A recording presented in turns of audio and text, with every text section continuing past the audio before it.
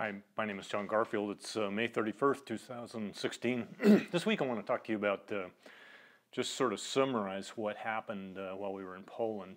And I'm trying to capture the message, if you will. There are several links to like the slides and some background information on releasingkings.com. If you go to the conference page, it's right up at the top. So all kinds of resources related to this message. It was really exciting. We talked to probably, a dozen people, spending an hour or two with each, and also did a workshop and three church services. One was a cell group for businessmen. So it was a great trip, and as the 10 days went on, this message became clearer and clearer to me. So I'm just trying to capture it and share it with you. I'm really excited about it. It's sort of a marriage of intercession and heart's desire. So it's about two voices. One of the keys to the kingdom is centered around becoming comfortable with our God-given identity. There's an authenticity and an authority that comes when we can connect with the desire that God wrote in our heart. Instead of trying to disciple ourselves to rise up to some external expectation, we actually relax and find the grace of God over our lives and simply walk it out as ourselves. And we love ourselves, we love other people, and we love God much more when we turn this corner and actually operate from the inside out instead of by some externally driven standard. It's a childlike innocence and simplicity that's willing to ask for the desires that God wrote in our heart. Most of us have trouble with that. Listen to Matthew 18:3. I tell you the truth, unless you change and become like little children, you will never enter the kingdom of God. So that's one of the hallmarks of kingdom, is that we operate from the desires of our own heart. It exactly overlaps with the desires of God's heart. So this is not some strange doctrine. It's very biblical, but it's the difference between Christianity and religion, if I can put it that way. So let me introduce you to this concept of a book. The second amazing discovery is that the desires of our heart and God's heart are connected to a destiny. In other words, those desires lead to a higher purpose that we may know or not know about. God knew us before we were born, and each of us have an important role to play in the kingdom, and it's been written in a book. Once we know it exists, like little children, we can ask our Father to show it to us. Our life's vocation and ministry purpose are intertwined in a way that gives our hearts a direction and a reason for life. Knowing what's in our book carries the sense of having God's wind fill our sails with power, purpose, and the adventure of kingdom. Everything fits a pattern for good. It's Romans 8:28. Not knowing feels like a ship without a rudder. We're constantly double-minded and unstable. James 1 verse 8. Now listen to Psalm 139 starting in verse 13. For you created my inmost being. You knit me together in my mother's womb. I praise you because I'm fearfully and wonderfully made. Your works are wonderful. I know that full well. My frame is not hidden from you. When I was made in the secret place, when I was woven together in the depths of the earth, your eyes saw my unformed body. All the days ordained for me were written in your book. Okay, so and that's before one of them came to be. All the days ordained for me were written in your book before one of them came to be. So we each have a book that contains sort of our destiny in it. I don't believe in predestination, but I believe if we understand something about our destiny, we can contend for it and war for it and make it happen. And lots of people don't know that. In fact, the word church means ecclesia, and that word in the Greek means called out ones. The very idea of being a member of the body of Christ or the church means that we know something about our calling and we're simply pursuing it. That's what being a Christian is all about, or being in the kingdom is all about. Books of destiny and purpose are also written for churches, businesses, cities, and nations. In other words, there are levels of purpose behind institutions, churches, nations, etc. So when we touched on the destiny of Poland in words or in intercession, it was electric. There was just a huge anointing on pointing to what it means to be Polish, what the call of God is on the nation, and what the call of God was on individuals. It's very, very prophetic and very anointed. So let's talk about two voices. So our lives carry kingdom purpose that's written in our book, Psalm 139, we just read it. That destiny is not irrevocable predestination. We have to know it, choose it, and fight for it. Jesus is always speaking to the Father in our defense.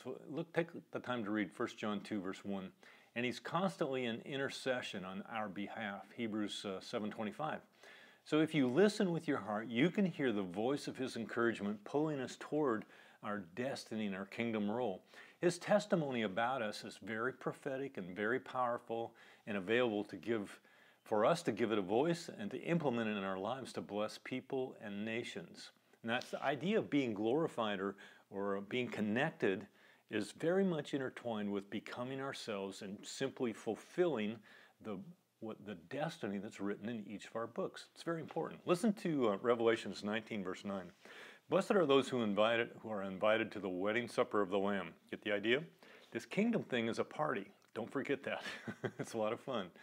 And he added, these are the true words of God. At this I fell at his feet to worship him, but he said, do not do it, for I'm a fellow servant with you and your brothers who hold the testimony of Jesus. Now this is somebody, I don't think it's an angel, but it's somebody who's holding the testimony of Jesus. And then he says, worship God, for the testimony of Jesus is the spirit of prophecy. So this idea that Jesus is testifying or speaking about our destiny, praying for it, is prophetic, and we can hear that voice pulling us toward our destiny. We can hear the encouragement of it, the edification of it. So there's a second voice we can all hear, and it's from the enemy, those who aim to steal and discredit the desires that God wrote in our hearts. We've all heard this voice. It's simply an articulation of why we are not qualified to possess our destiny. In a condemning way, it points to our failures and discredits our call and role in the kingdom. It nearly always contains, this is important, it nearly always contains enough truth to create doubt in our hearts about our worthiness to receive our dream and our role in the kingdom. When we hear this voice, we feel guilt, I made a mistake, or we feel shame, I am a mistake, and we feel condemned to a life of mediocrity and sort of a rejection from God's greatest purpose or greatest goal for our lives. So how do we respond to those accusations? That's the question. We've all heard them. We've also heard the testimony of Jesus. We've heard the positive and we've heard the negative. It's like there's those two voices that prophetically we all hear. So we have all been the target of these condemning accusations. Their strength is always rooted in the shame of our shortcomings. And we all have shortcomings or dysfunctions. Amen? It's very much like a courtroom setting. Satan is the accuser, Jesus is our defense, and our Father is the judge. Our strategy is very simple. Instead of arguing or resisting, we are agreeing with the accusation and covering it with the blood of the Lamb. Repentance and forgiveness. And then we're restating Jesus' testimony over our lives. This time, it's our own testimony about ourselves. In other words, we're prophesying toward the destiny that's written in our book about our own lives. That's what's coming out of our mouths. Now, we can choose to speak against our own lives or the lives of others. All we're doing is repeating the accusations of the accuser. Not healthy. So, let me talk to you about the ramifications. Here's the biggest one, loving people. The biggest, most liberating aspect of knowing what to do with these two voices isn't just in our personal lives. It dramatically changes how we view other people. Instead of seeing people in terms of their problems, dysfunctions, sins, and offenses and trying to correct them through a lens of condemnation or sort of being a pastoral policeman where we're trying to fix people all the time, I'm simply seeing and speaking Jesus' testimony over their lives. I'm pulling them into their destiny and I'm allowing them to fix their own problems. My heart now has a great reason to love and respect people regardless of their condition. And I can hear Jesus' voice over their lives and I can verbalize it and help pull them into their destiny in a powerful and prophetically encouraging way. When we connect with what God has written in our hearts and can really become ourselves, all the dysfunctional baggage falls off without weeks and months of counsel or therapy. Okay, that's one of the great keys to the kingdom. So listen to Hebrews 12, verse 2 and 3. We're all resolved to change from the inside out when we get a picture of the joy that's set before us. Hebrews 12, verse 2. Let us fix our eyes on Jesus, the author and perfecter of our faith, who for the joy set before him endured the cross, scorning its shame, and sat down at the right hand of the throne of God. Consider him who endured such opposition from sinful men, so that you will not grow weary and lose heart. He, for the joy set before him, he endured the cross. That's what causes us to persevere to our own destiny, to see it, to see the joy that's set before us, see the reward, the glorification, the sense of being connected and successful in what God has called us to do. Let me mention this one thing about prophetic witchcraft. Opinions and counsel that articulate the voice of the accuser are also prophetic in nature, and it's a form of witchcraft that holds people in their sin. There is a spirit behind the words, okay? The true prophetic is always the testimony of Jesus about that person. It always pulls them toward their calling and kingdom, which is always very positive, uplifting, and prophetically power. It gives their hearts a reason, if it's necessary, to repent and change, but it points them in the right direction toward Jesus and toward their own destiny. It may lead them through repentance and change, but the motivation for that is their bright future, not our critical spirit or the laundry list of their shortcomings. Okay? The same is true for nations. This is what's really exciting to me. Much can be criticized about our government, our leaders, but transformation comes through the door of seeing what's written in any nation's book. We were in Poland, and giving voice to the testimony of Jesus about that nation or about that person or about that city or about that business. The result is powerful intercession and amazing prophetic resonance with the people of God.